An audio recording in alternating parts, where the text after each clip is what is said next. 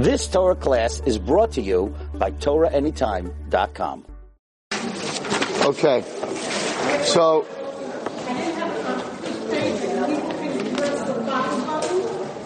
people can. Okay, so I don't know what you're talking about, but if you're online and you're on Torah Anytime, you can push the follow button, and it will tell you where Rabbi Wallerstein is going to give a shiur, and what else, and when it's starting and when it's ending, and it's amazing.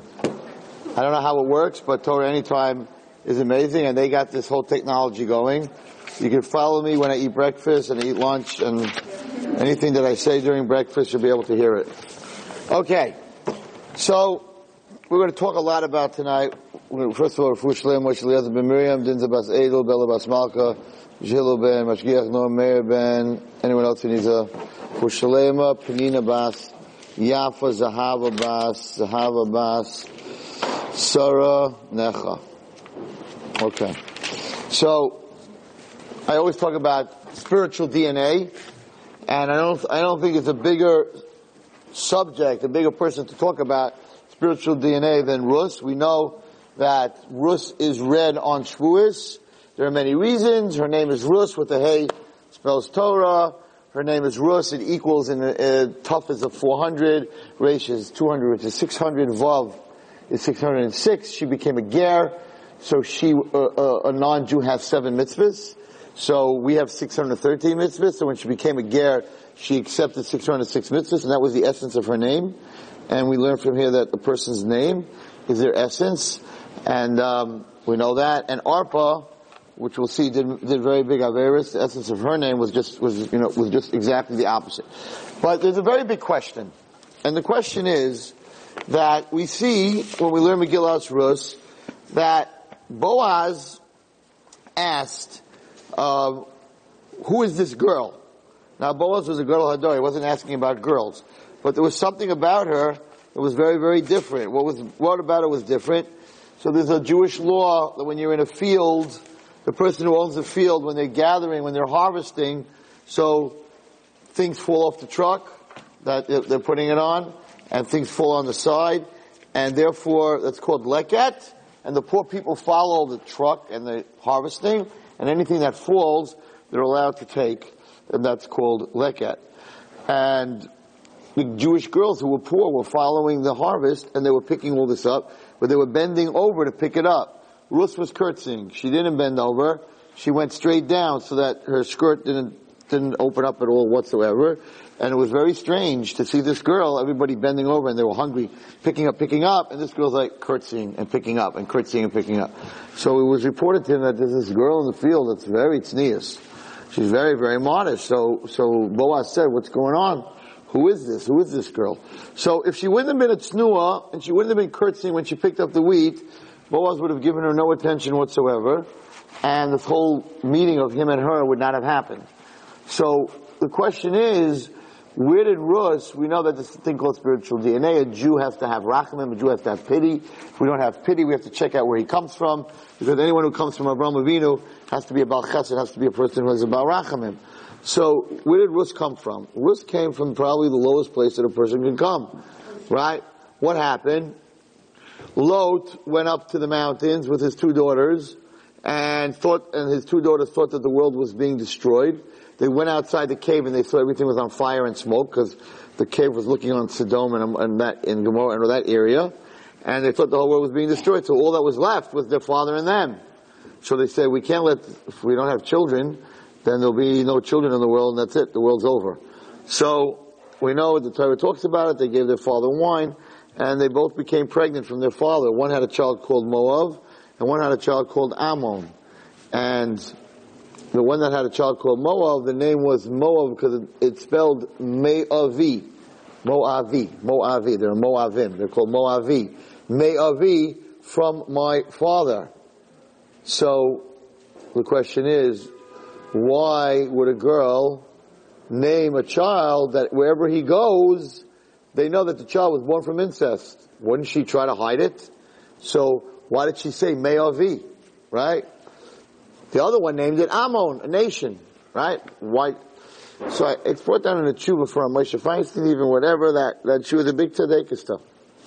And the reason that she named him Moavi from my father was because they went into a cave. And they came out of the cave, she was pregnant. And the world could have thought she would never be with her father, so it must be that God or an angel came down and made her pregnant. We know there's a religion that believes that. So she named her son Me'avi. This is not Christianity. That this child came from my father. No angels, no God, no son of God, no son of an angel. This came from between me and my. So just the opposite. When you look at the name, you're like, how could a mother do this to her child? Just the opposite. She was tzedekista, and she wanted everyone to know, don't come up with no stories. Don't start no new religion. It's Me'avi. It's from my father. So, Moab, the nation of Moab, was born from Tumah, not from Kedusha.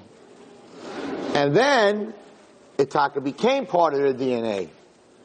That later on, we see that when the Jews were fighting with Bilam and Balak, the Jews they tried to curse us and it didn't work. So they came up with this brilliant idea. They're going to send out the daughters of Moab to do Averis with the Jewish men, the Kachaya. And Hashem punished us, and 24,000 men died in a Magefa. And had Pinchas not killed Zimri, the whole Klal Yisrael would have died. So, they were a very immoral nation. And very hated by the Jewish nation because, number one, they were immoral. Number two, they caused 24,000 men to die. Number three, when the Jews came out of Mitzrayim, they were hungry and they were thirsty. And they came past Moab, and they asked for food and for drink, and Moab said no. Now, outside of being just not nice when people need to eat and drink, they also had a very bad midah, and the midah was kafui tov. That means not to appreciate. Why were they a kafui tov? Because Moab came from Lot. And Lot was captured in the war of the 4 and 5 kings. Who saved Lot? Who saved his life? Avraham Avinu. So these are the children of Avraham Avinu, and they're asking for food and drink. If it wasn't for us, there's no Lot, there's no Moab, there's none of you. So it's a karas hatov, even if you hate us, as a karas hatov, give us to eat and to drink. They said no. So the Torah tells us that Hashem said, that's one of the proofs that I use when I speak about spiritual DNA. For all those who don't know what I'm talking about, so in the physical world, anyone who took biology who knows that there's something called DNA. DNA is being studied today. It's really pretty much the cause of everything. So the color of your eyes and the color of your hair and how tall you're going to be and a lot of other things in your physical world and your physical body has to do with the DNA of your parents and your grandparents. Recessive genes, we learn all this in different colors. So the Zohar says that whatever is in the spiritual world is in the physical world. They mirror each other. So just like from your parents you get the color of your eyes and how tall you're going to be, and a lot of other things. In fact, diseases, and also immunizations, right? They always ask when you go to the doctor, what's the history? What's your father's history? What's your grandfather? What are you asking about my father's history? Look at me. And the answer is, they try to look at the DNA to prevent diseases that parents and grandparents had. So, the Zohar says that in the spiritual world, the same DNA you get from your parents, grandparents, and great-grandparents, went all the way from Avraham Avinu because he was a Baal Chesed. Right? That's thousands and thousands of years. That what a person does, don't think that what you do, I just came back from Milwaukee. I was in Milwaukee in Chicago yesterday, and this is what I talked about. Don't think that what you do is only about you. It affects your children, and it affects your grandchildren, and it affects your great-grandchildren. And we're going to see from Rus how it has that effect. So the Torah tells us that even though the Mitzrim who put us through Gehenna, made us slaves, threw our children into the water, that after, I think, 3 generations, you can marry a Mitzri. But you cannot marry a person from Moab. A person from Moab and Ammon, lo yavai b'kal Hashem. We cannot marry them 100 years. Doesn't make a difference. 100 generations. We are not allowed to marry. Why? Because God didn't want mixed in the Jewish DNA a person who's a kafui tov. He didn't want Jews to have that trait, that genetic in their soul, that someone could ask you for water and for food, and that even though they saved your grandfather's life, you could say no. Hashem said, we don't want to mix that DNA into Klal Yisrael. Mitzrayim, don't worry about it. But Ammon and Moab, we can't mix in their DNA. So, Rus came from Moab. So there was a very big problem with Rus. Rus could not marry a Jew. Well, let me tell you what happened. If you go back all the way to Pashas Vayera, so in Pashas Vayera, Hashem sent 3 angels to do 4 jobs. Right? Tell Sarah she's going to have a baby, heal Avraham Avinu, destroy Sodom, and save Lot. So they had 4 jobs for 3 angels. So Rashi asks, and all the Mefarshim ask, how can that be? We know there's a rule in heaven that Hashem only sends an angel for 1 mission. But 1 angel here, they had 4 missions and 3 angels. So 1 angel here had 2 missions, and that's impossible. So that's what Rashi and the Mefarshim ask. And the answer, well, saving Lot and healing Avram, healing and saving, it's sort of the same job. So if you want to accept that answer, it's an answer. And a lot of Chazal answer like that. There's a much deeper answer. And the answer is like this. When the Malachim, when the angels came to Avraham Avinu, so they sat in the tent, or the house, whatever it was, the tent, and Avraham Avinu and Yishmael were bringing them food. And they were wondering, all this good food is coming out of the kitchen, where's the woman of the house? She's not coming out, she's not serving us. What's going on? Why is the man and the son should be sitting at the table and the wife should be serving? So they asked him, Ayeh Sarah Ishtecha. Where is she? Vayomer Elav, Ayeh Sarah Ishtecha. Where's your wife? Vayomer, and Avraham Avinu said, Hine Ba'ohel. My wife, she's in the tent. And we see later that when they were talking to Avraham Avinu, it says, the Sarah Shemas Pesach Ohel. She was in the tent, she was listening by the door. So she never walked in to where they were eating. Why? Why not? And the answer is that Avraham Avinu passed in the halacha here. When the Malachim asked him, where's your wife? Avraham Avinu passed in halacha that a woman should not be serving strangers. Because these strangers are going to come into the house. They're going to start saying how nice she looks and how great her food is, and it's going to end up not in a good place. So Avraham Avinu said, my wife, she made delicious food, but she is not here to serve you. Hine ba'ohel. She is in the tent. Now, once Avraham Avinu, it says in the Gemara that whatever we paskin la halacha in this world, they paskin the same halacha in that world. We have the power over their power. In other words, when we make Rosh Chodesh, it becomes Rosh Chodesh. Not in Shemayim, but when we make Rosh Chodesh here, it's Rosh Chodesh in Shemayim, it's Rosh Chodesh here. Bezdin, Klal Yisrael, we have a power, and Torah loy b'Shemayim hi. If a baskol, and many times in the Gemara, there was a machlokes, and a baskol, a voice from Shemayim came out and said that the halacha is like this and this person, and they didn't listen. They're like, Torah loy b'Shemayim hi. You can't paskin in Shemayim for us over here. So Avraham Avinu paskin that a woman should not serve strangers. So what happened? When these 3 angels were sent to this world, they had 3 jobs, not 4. Destroy Sodom, heal Avram, tell Sarah she's going to have a child.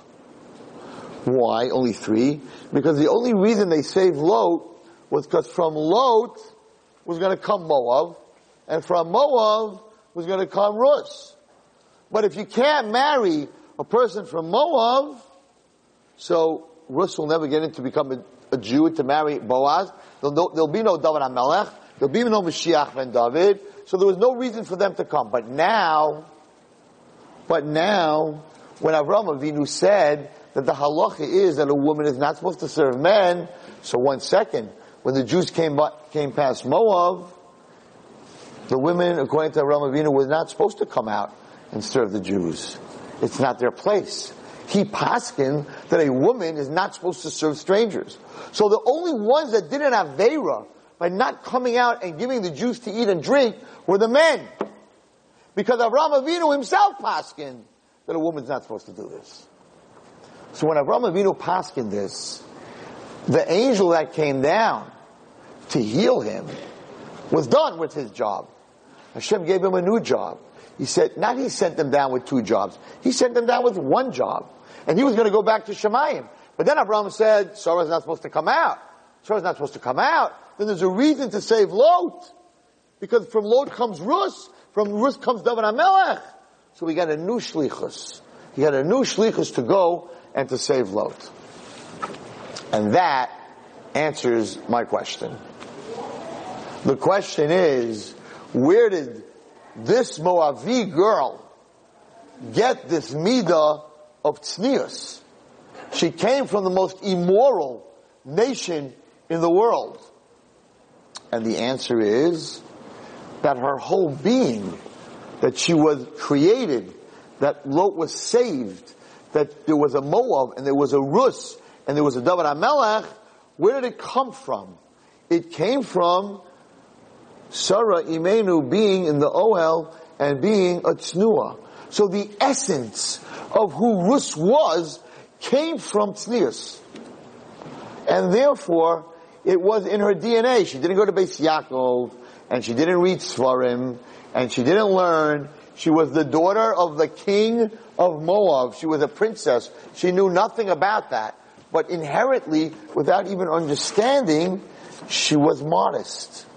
Because she came from Sarah Imenu's modesty, because of Avraham Avinu paskin, that a woman was not supposed to go. And I can tell you that I see it in all the years that I'm teaching, I see it many times in kids that, the parents come for PTA, and you have this kid in class he's just very sweet, right? Kids are born with certain natures. Some kids are just miserable and angry and don't like anybody.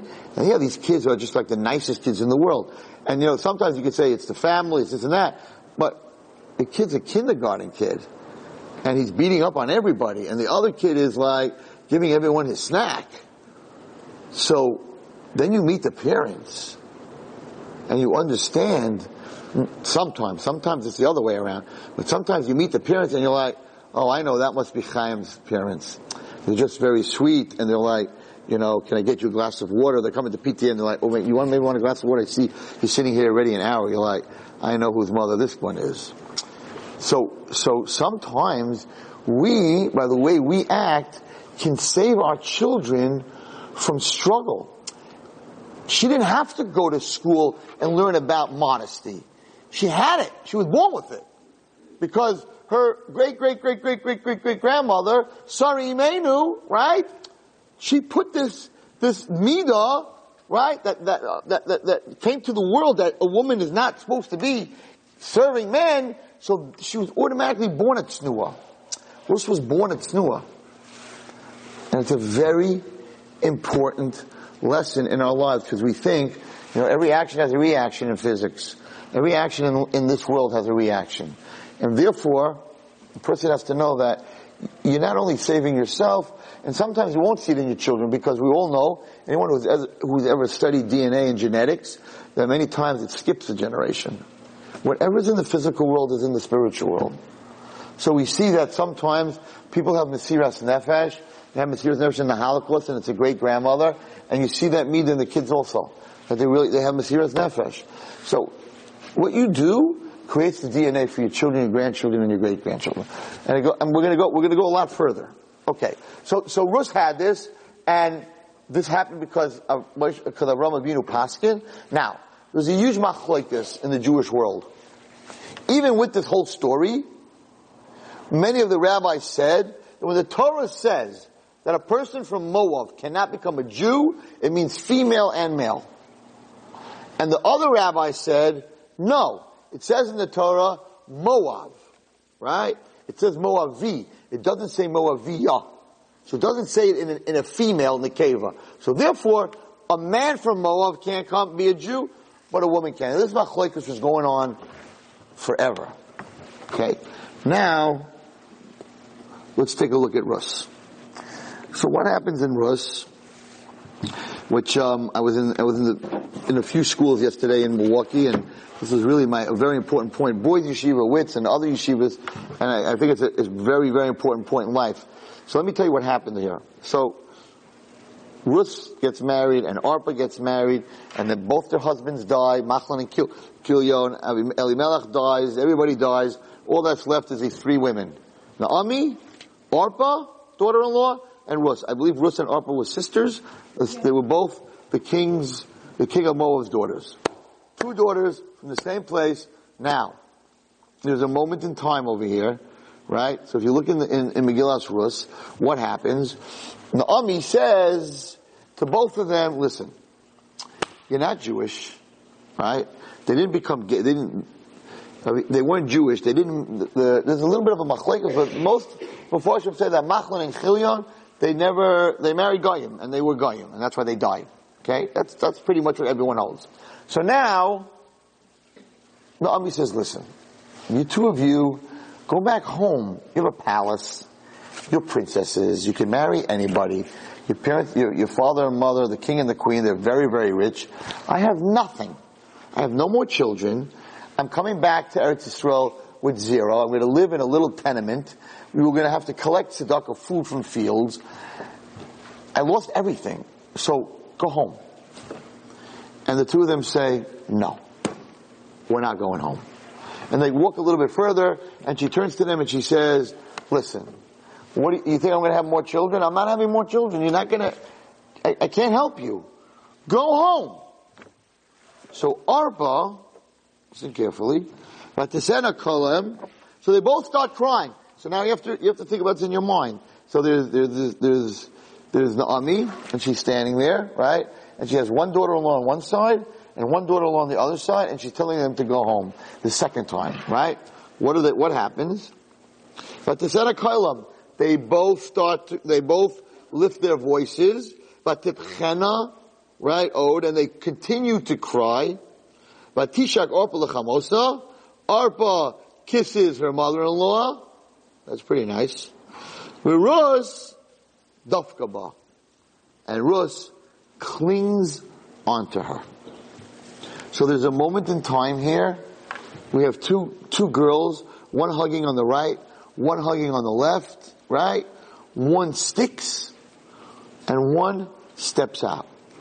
Now, you could think, okay, no, what's going to be so bad? Arpa's going to go back, get married, have a life, and Rus is going to go with her mother-in-law.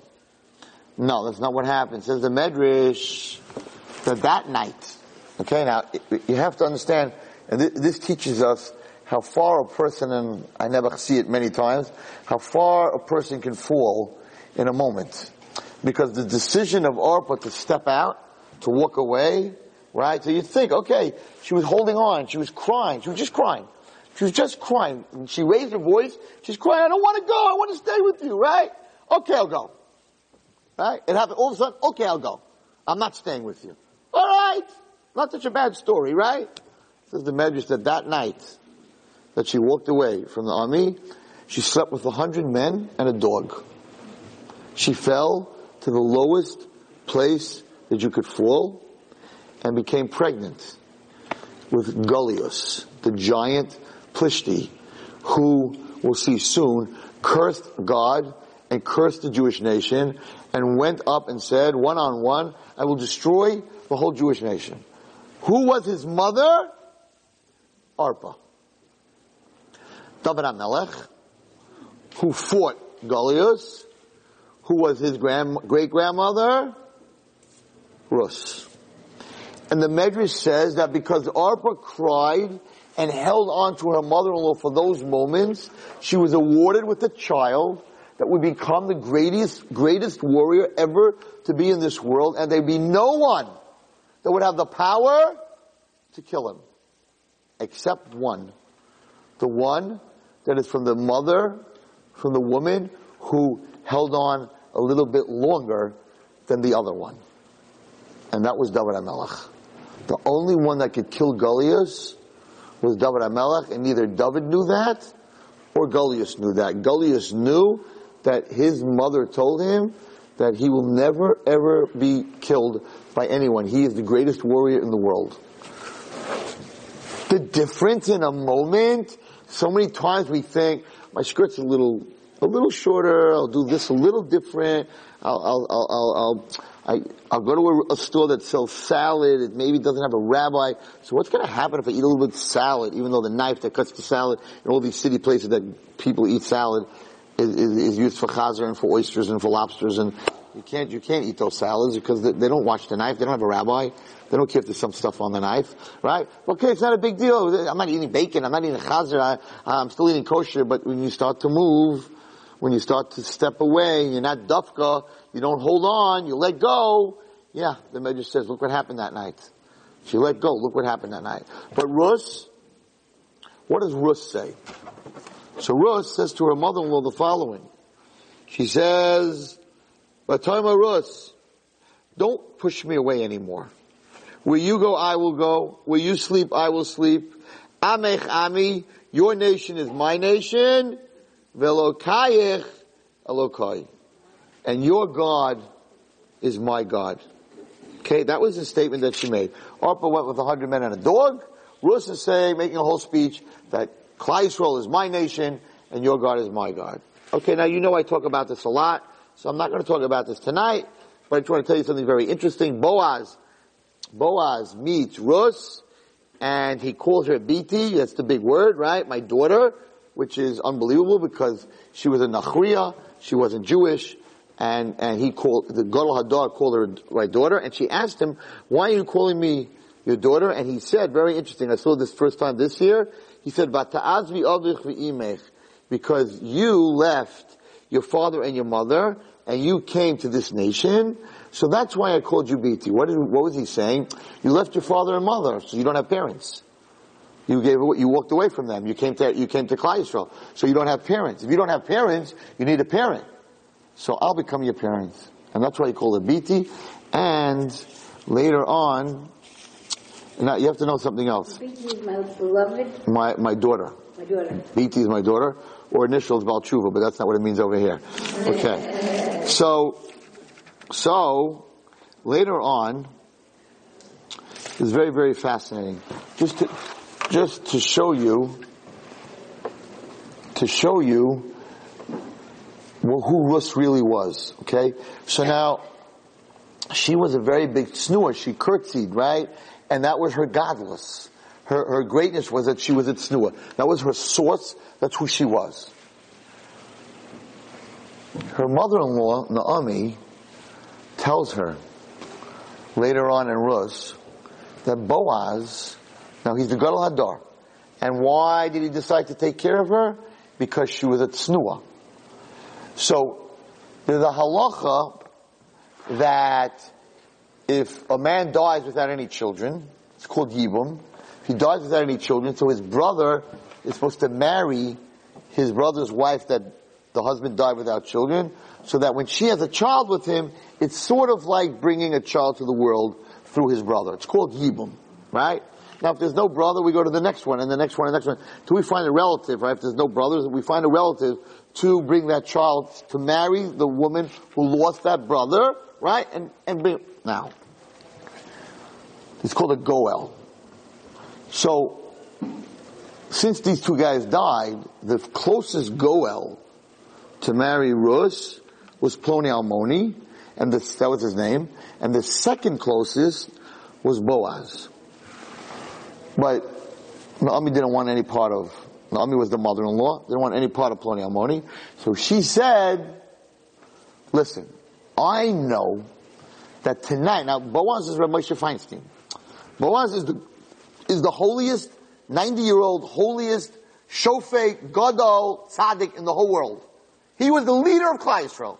Moshe Rabbeinu of Klal Yisrael at that time. And she said, Naomi said to Rus, tonight, he's sleeping in the granary. Boaz's own field, that's where he met her. And they used to bring in all the grain, and they would put it in the granary, and then they had to give certain trumas and maestros. So she said, tonight, Boaz is sleeping in the granary.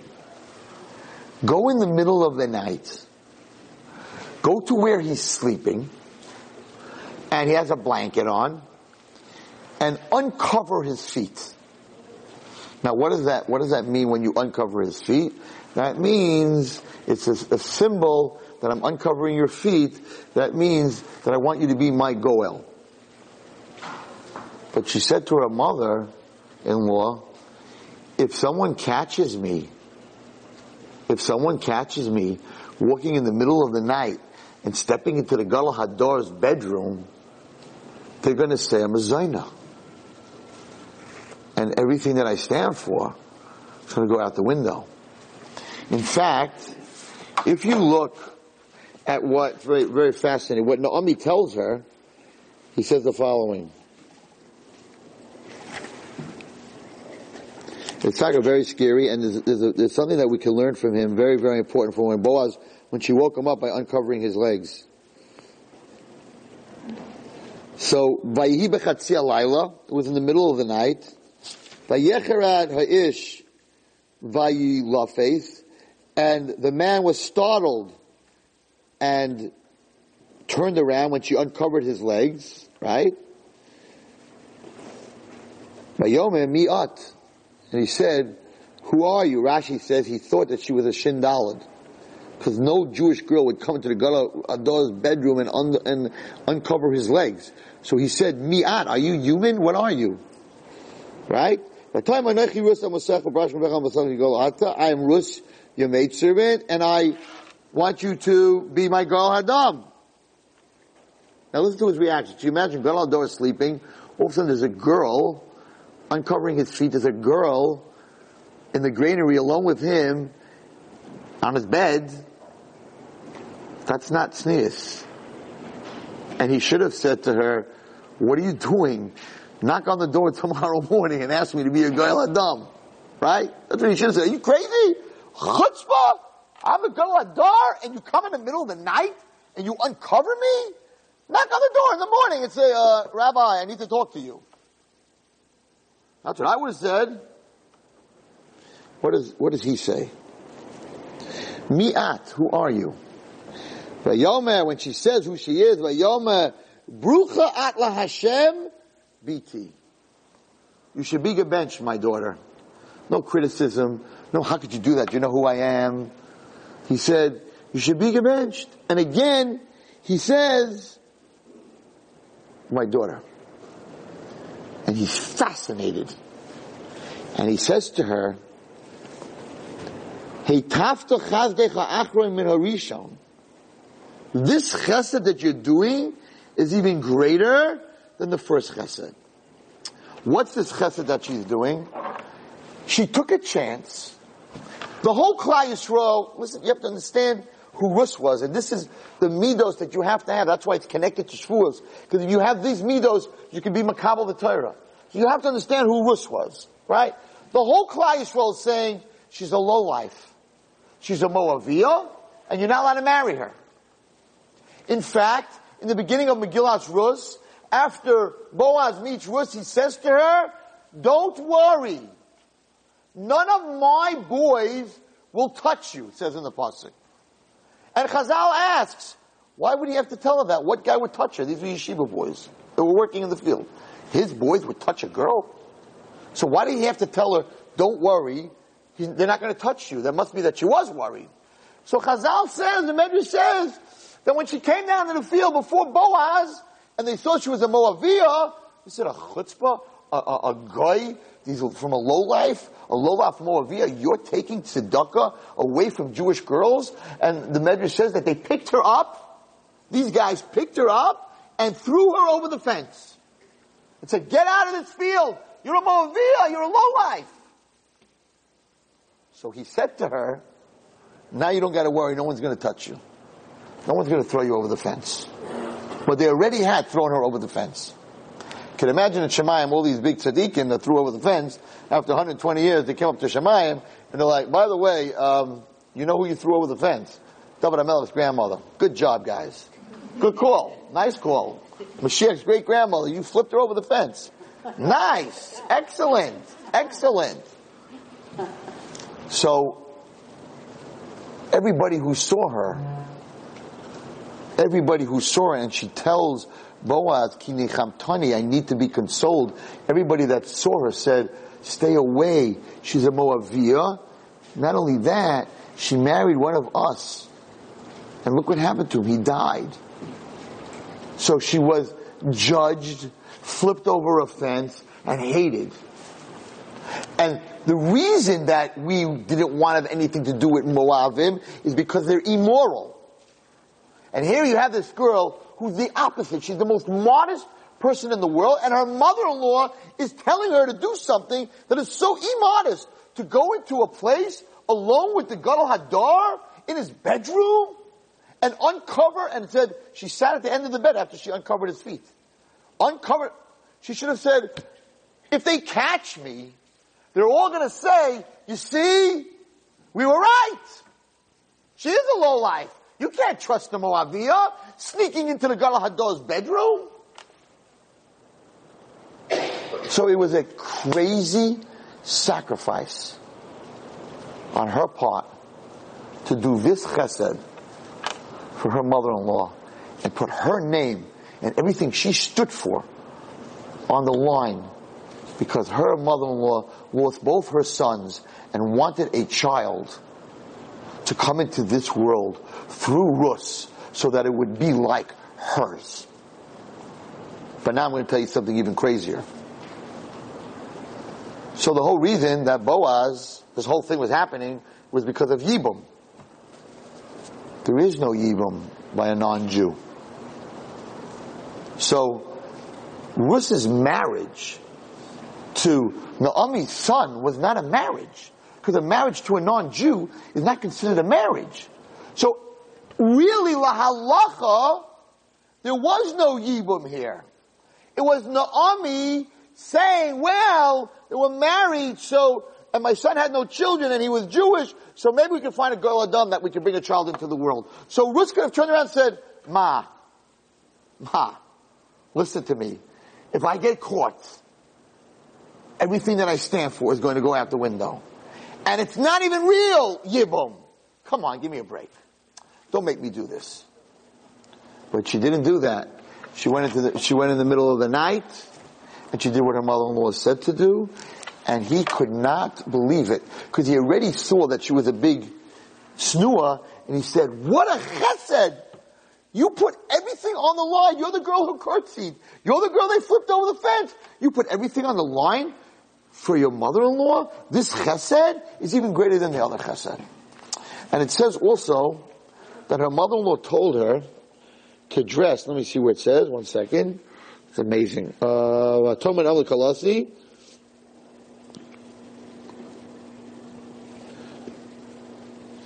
She says the following. She says the following. Pasuk Gimel.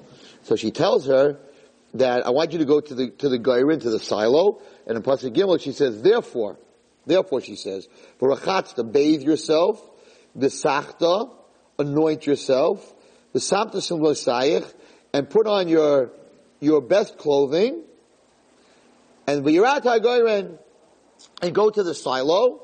Al tivadi li'ishat koleisi lecha v'lishtais. And don't make yourself known to Boaz until he finishes eating and drinking. Okay? Now if you look, she didn't do that.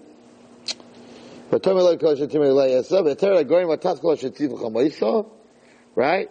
And she didn't do that because it brings down in the Mefarshim, she didn't do it because she felt that if she's going to be caught and she'll have makeup on and dressed up in beautiful clothing and everything like that, then for sure if she's going to get caught, everyone's going to say this is what she does. She's a Zaina.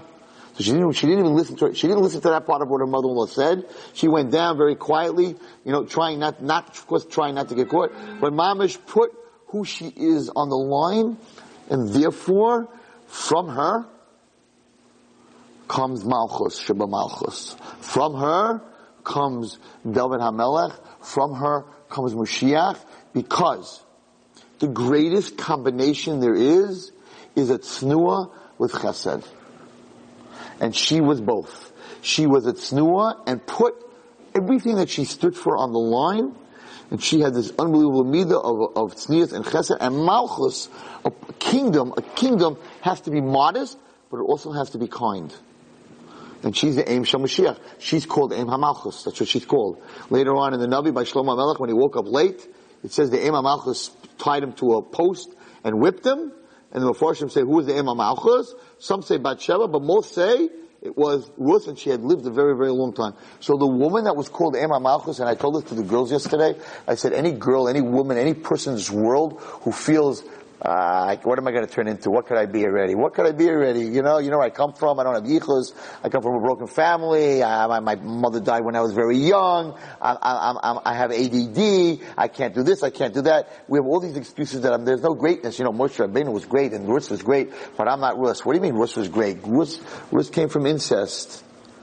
Rus came from Moab and from Lot and his own daughters. Rus came from Moab, from a king of Moab. Rus came from nowhere. Rus is a ger.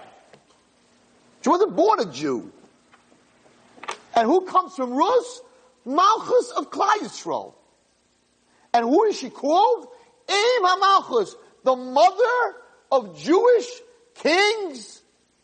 Is a Geyres, who was the daughter of the kings of Moab, from the most immoral nation in the world, who had no Hakaras HaTov, who had no tznius, who came from Lot and his own daughter.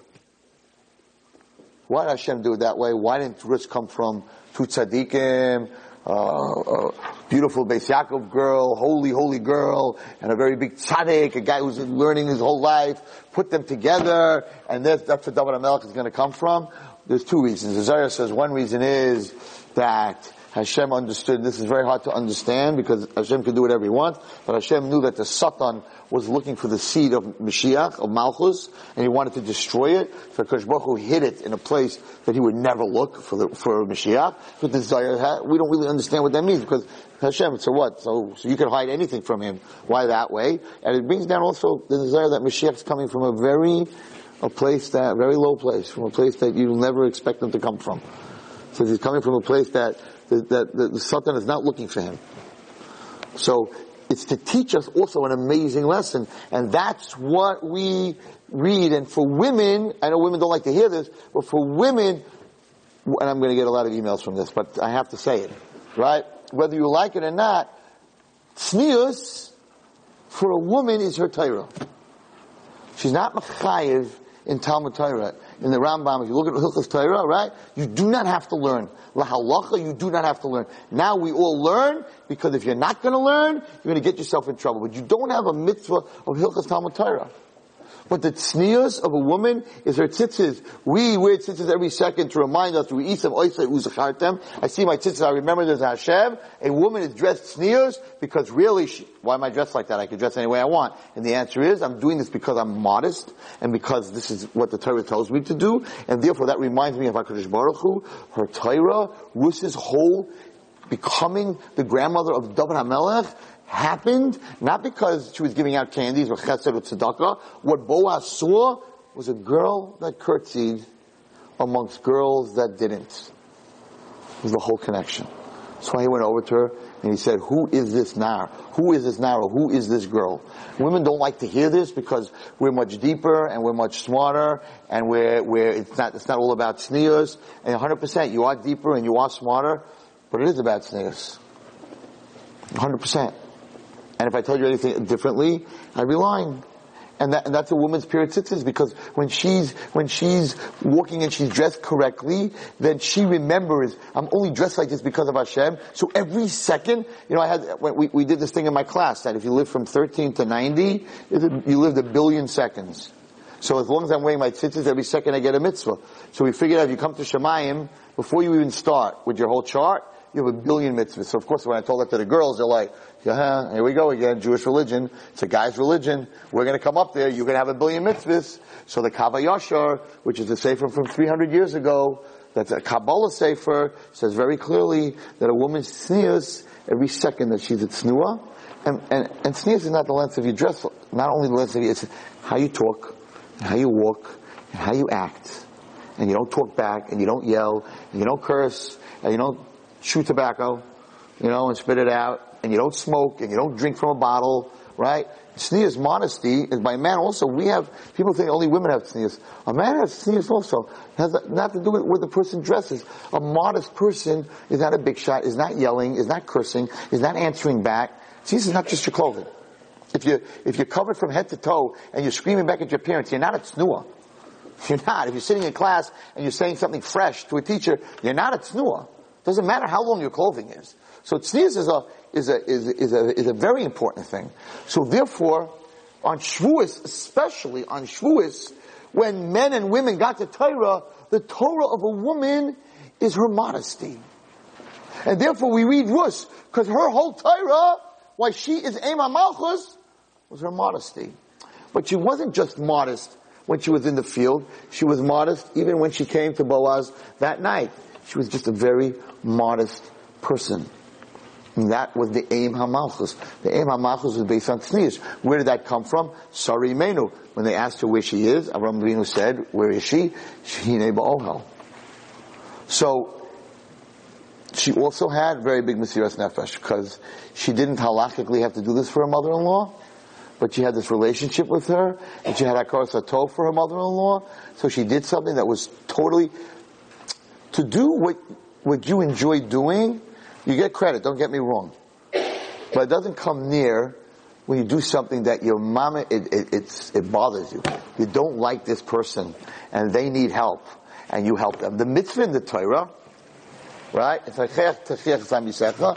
mitzvah in the Torah is, if you see your enemy, and he has a donkey, and there's too much weight on the donkey, you have to help your enemy. What does that mean? Because that's the hardest thing to do. It's the hardest thing to do. Yes, it's very easy to do the things that you love to do, but to build the muscle in a person's soul, you have to go against yourself, the stuff that you don't want to do. I always tell you, I have this person in the morning where I daven, he collects tzedakah. I do not like this man. Now, I like everybody, but this guy is obnoxious. Really, he just, in the middle of davening, he just puts his hand right in front of my face. No! And I'm like, I point to my sitter, I'm davening Kriya Shema, right? I'm doing Kriya Shema. He's like, no! No!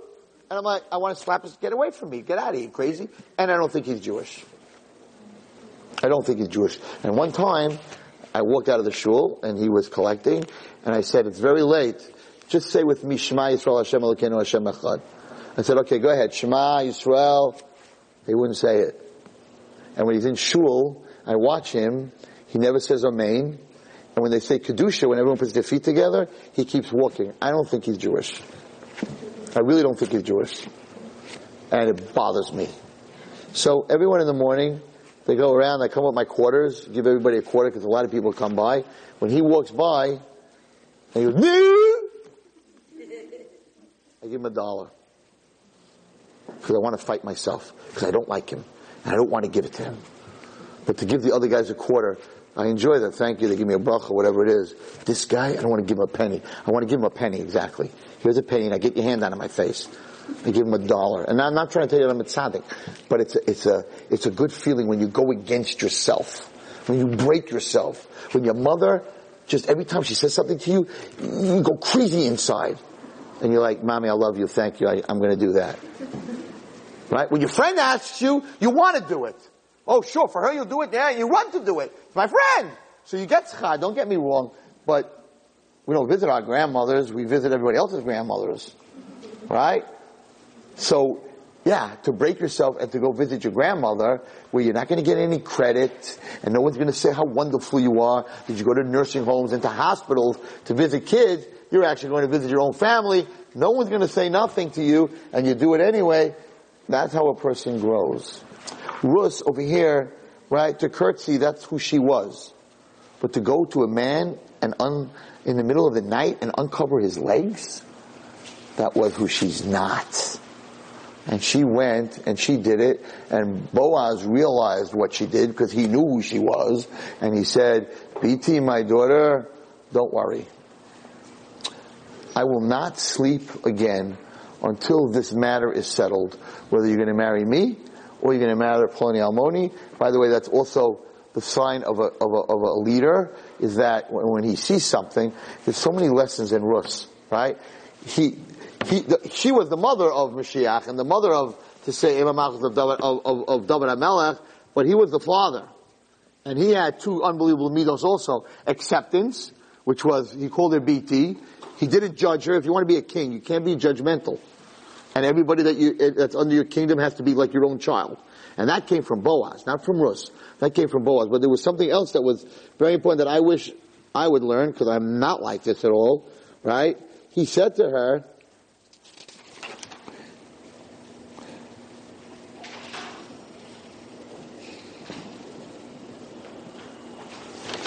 listen to me. He said, stay here tonight till the morning, because I don't want you walking out at night, because if they're going to see you walking out of the silo at night, they're going to think that something happened over here, right? And he says, so she, where does he say here? That I will not rest. She said, I will not rest till this ends. He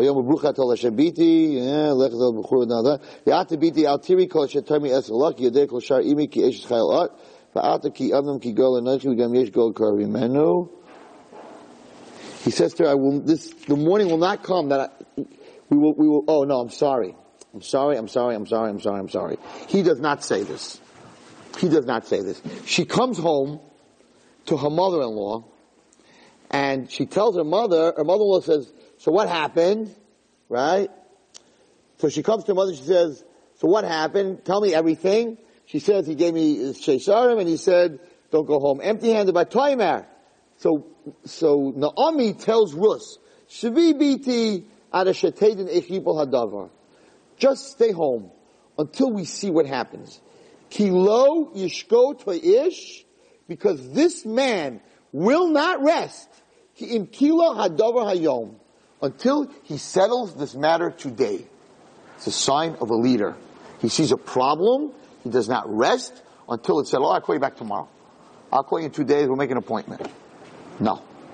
Not a leader. A leader sees a situation. So Naomi said, I know who Boaz is. And I am telling you that it's going to happen today. He will not pull it off. He will not rest until the thing is settled. The kachaya. That's the sign of a leader. It's the sign of a person who treats another person like if it's your daughter, you're all looking at me thinking, I called him 10 times, he didn't answer me. Right? If it's your daughter, then how could you rest until the thing is done? So when he called her Biti and he said, it's my daughter, it wasn't lip service. It was like his daughter. If my daughter is hanging between Ploni Almoni and me, the sun's not setting until I settle this. That was who Boaz was. That's where Mashiach, that's where David HaMelech comes from. Okay. So I want to end. There's so many midrashim, but there's one medrash here there's two midrashim here that are unbelievable. So David HaMelech had this. David HaMelech came from the same place like Rus. Okay? David HaMelech came from a place that they thought was a very, very low place. What happened, and we learn from here, the power of a bracha, I'll say this very fast. When they got married, when Boaz and Rus got married, so all the people that were there gave him a blessing. And they said, your household should be like Rachel and Leah. They didn't say Sarah, they didn't say Rivka. It should be like Rachel and Leah. Let me tell you what happened. Klal Yisrael kept fighting. Now Boaz paskined against he paskined that a Moaviyah, a girl from Moab, is allowed to marry a Jew. And to prove it, he married her. Except what happened was, the morning after he got married, he died. So everybody in Klal Yisrael said, you see, he was wrong. He married a Moaviyah.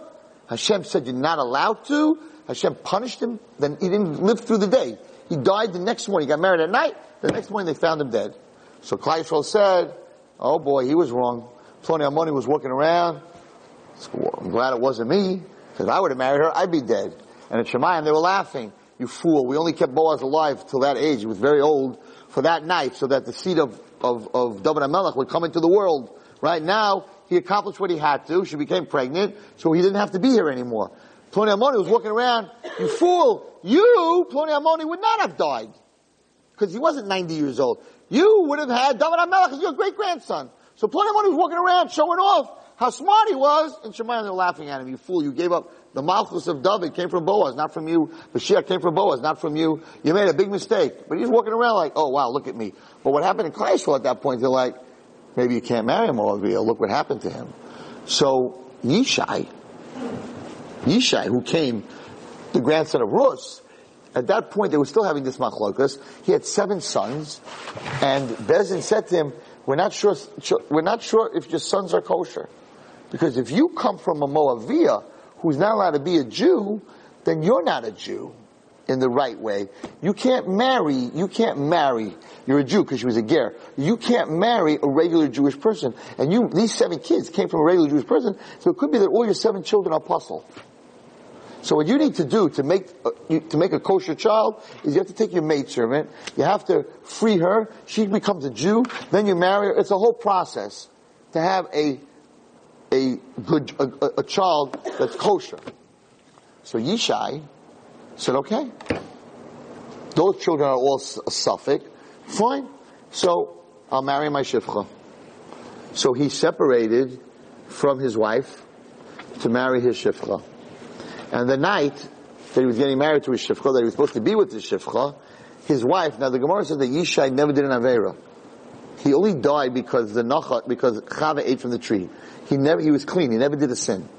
So his wife said, I'm going to let my husband Yishai, a tzaddik like this, be together with a shifcha? No. So she went and she paid off the shifcha and they switched. But Yishai didn't know that it wasn't his wife. Yishai, like Yaakov Avinu who was fooled, thought that it was the shifcha. So the bracha that they gave, that from your family should be like Rachel and Leah, came true. Because what happened over here between the shifcha and the real wife is exactly what happened between Rachel and Leah. We see that a bracha, you gotta be careful what you say. Okay? But what happens? She becomes pregnant. From that night, Yishai's wife becomes pregnant. Now Yishai knows he's separated from her, so how could she be pregnant? So they're saying that while she was separated, she committed adultery. She was with a different man. That means the child's a mamzer. Lo yaveh b'kal Hashem. She tells him, no, the child is not a mamzer. Let me tell you what I did. I paid off the shifcha and we switched. He's like, how do I know that's true? I think the child might be a mamzer. What does Hashem do? All 7 guys, tall, dark Sfardim. Dark, good-looking Sfardim. This little baby gets born, blue eyes, white skin, and flaming red hair. An Admoni. He was an Admoni. A redhead. Aha! If all 7 guys are dark, and this kid is a redhead, you committed adultery. Of course you committed adultery. It came from a different father. So they were very embarrassed that their mother had this mamzer. So they took him when he was old enough, and they put him in the desert outside of Beis Lechem. And they didn't want anyone to know about the child, I don't want to use the English word, right? The child that was a mamzer. And the Medrash says that every time something was stolen in Beis Lechem, they said it's the redhead mamzer in the desert, he did it. And the Medrash said that David HaMelech would pay back what was stolen even though he had nothing to do with it. So that they wouldn't make such a big commotion. And he was the child that was put away that no one was allowed to know about. Along comes Shmuel, Hanavi, and says, I'm here. Yishai, one of your children, is going to be the Melech of Klal Yisrael. Let me see. Line them up. And he lines up all 7 boys, and he looks at each one of them, and Shmuel Hanavi says, he's not here. By any chance you have another kid? He goes, yeah, we do, sort of. He's in the desert. Look at it. It's unbelievable, right? So they bring him back, and Shmuel takes one look at him and says, that's the one. And he's not a mamzer. Right? But the Navi. Shmuel's the Navi. He's not a mamzer. Okay. So now you have this little David HaMelech. He was short, as Goliath made fun of him, right? I don't know what short in those days meant short, but he was so beautiful. David HaMelech was so beautiful. I have to read you this. It's unbelievable. He had the most beautiful. Goliath, right, was a pretty mean guy. He says, Admoni, you redhead, fear Yefei Mara. You're a beautiful boy. Called him Yefei Mara. The Navi says Yefei Mara is very, very beautiful, right? The Navi says that he had in his eyes, in David HaMelech's eyes, were every color, the whole Roy Gabiv, the whole prism. He had every color. His eyes were made out of the 7 colors, right? Of all 7 colors. There's never ever was such a pair of eyes in the world. He had the most amazing eyes. Now, read it to you from inside, because no one's going to believe it. They're going to say, like, Rabbi Wallerstein, where did you see this, right? It says it right out. I'll tell you where it says it. Listen. Where does it talk about his eyes? Why does it matter that he had such beautiful eyes? It says when he looked, here, listen to this. In the Zohar HaKadosh in Parshas Vayikra, she'enei David ha'yimitzuya michol minei gavanim. David HaMelech's eyes were created with all the colors. The lohaisa ayin ba'olam yafet kamoy shel David. There were never eyes in the world more beautiful than the eyes of David HaMelech. V'chol gavanei ha'olam, all the colors of the world, were in there. When he would look at an ish tzaddik, he was happy. As it says in Tehillim, when he would look at a Russia,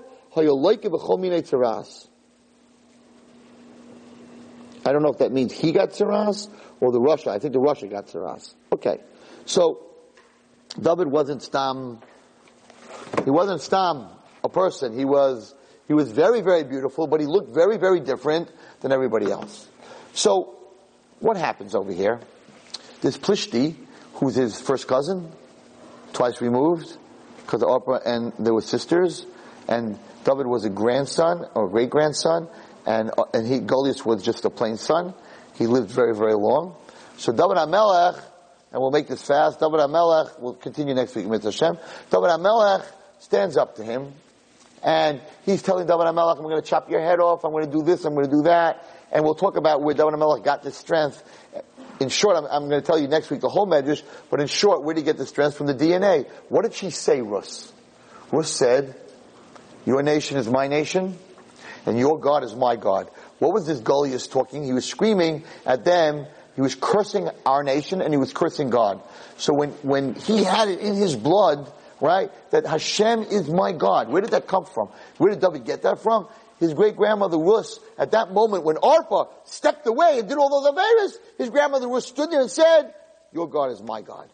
So now David HaMelech, the war between between Goliath and David HaMelech, went all the way back to Orpah and Rus. You have a giant fighting David HaMelech, you have Orpah and Rus, and Orpah walked away, and Rus stuck, and in the end Goliath gets killed, and David becomes the Melech.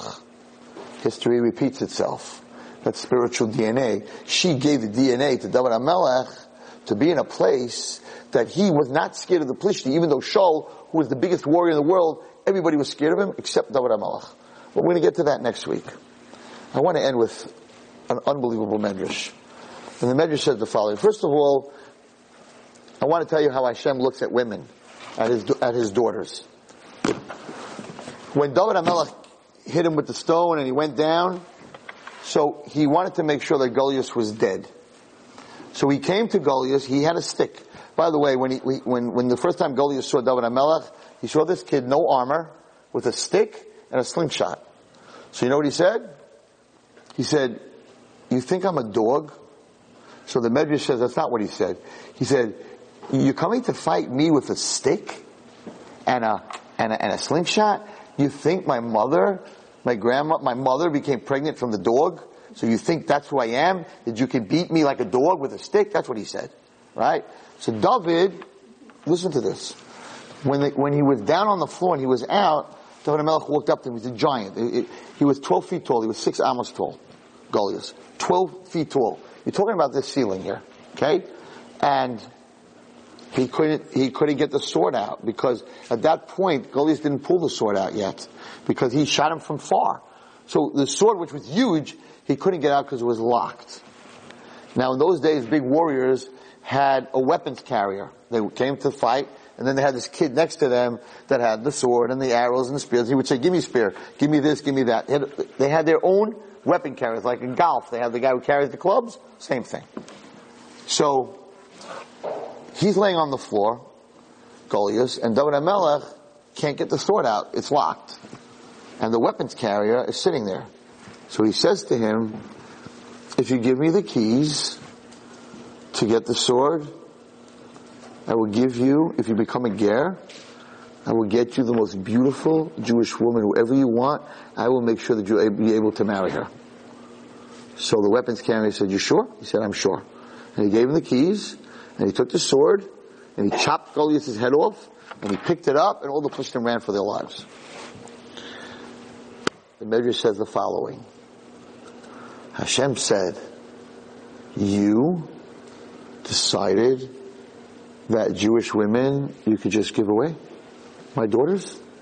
You decided you're going to make a deal with a weapons carrier that if you become Jewish, I'll get you any girl that you want? You can't take my daughters and make deals with them. So you know what I'm going to do, said HaKadosh Baruch Hu? You want to give away Jewish girls? You just gave away your zivug. Do you know who the weapons carrier was?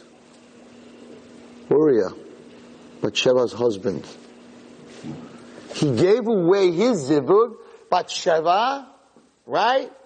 He gave away his zivug, that was his zivug rishon. David HaMelech ended up that Uriah, this weapons carrier who was a guy, became a Jew. Who did he marry? Bathsheba. So David had to send him to war, that he should get killed, which David HaMelech got into a lot of trouble for, right? And we're not allowed to really discuss it, says the Gemara. And then he went ahead, after he got killed, he married Bathsheba, but it was already Zivug Sheni. Because Baruch Hu said, you can't give away my daughters. You want to give away a Jewish girl? I'll take yours. I'll take your Zivug away. And he lost the Zivug. And it's a very important lesson. It's beautiful the way the Medrash said. Because Baruch Hu said, you don't use my daughters to make deals. These are my daughters. So I'm going to punish you. You want to give away a Jewish girl? I'm taking away your Jewish girl. I'm taking away your zivug. It's one medrash. This is the last medrash. So David HaMelech had these 5 stones. The 5 stones, you know what they were? So if you learn in Parashas Shmos, when they were traveling, so it says that his children, Moshe Rabbeinu's children, didn't have a bris because they were traveling, and also this big snake came and it swallowed up Moshe Rabbeinu, and Tzipporah realized what was going on, so she took out a tsar.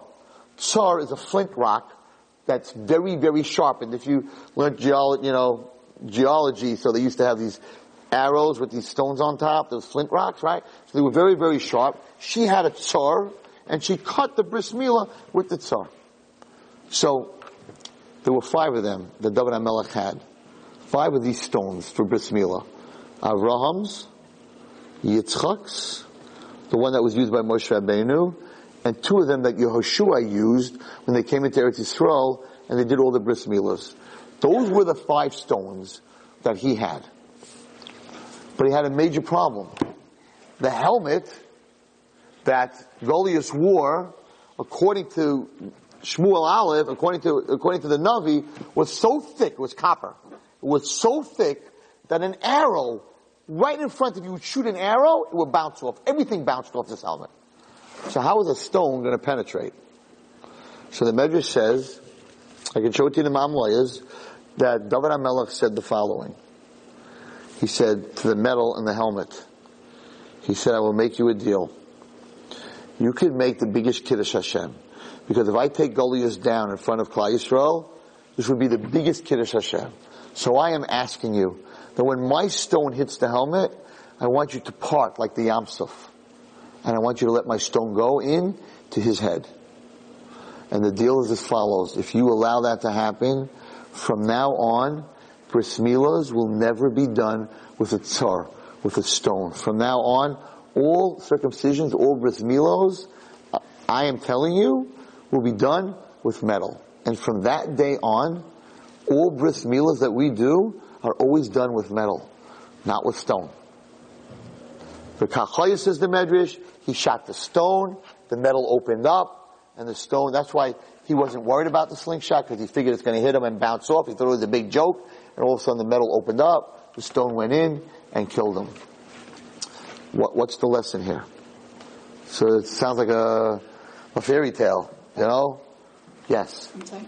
I have to go for... Okay, I'm done. We're finished. No, I'm sorry to leave in the middle, but you won't forget the poetry, right? Of course not. Of course I won't forget the poetry.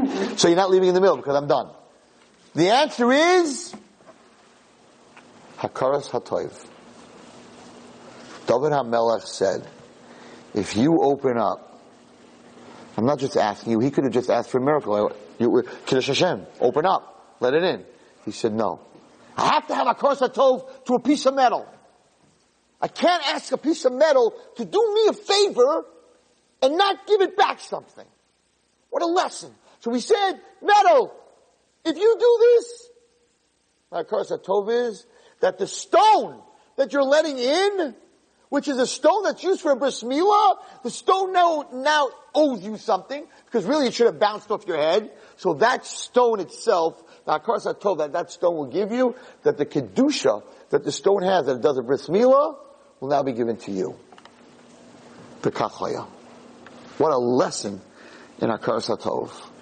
That even a piece of metal and a piece of stone has Hakaras HaTov when a piece of metal does something for it. Al achas kama v'kama, surely a million times over the Hakaras HaTov, the recognition and thankfulness we have to have if a person does us a favor. And a million times more than that if God does us a favor. And He gives us life every single day. So those are the midos we need to walk away from tonight.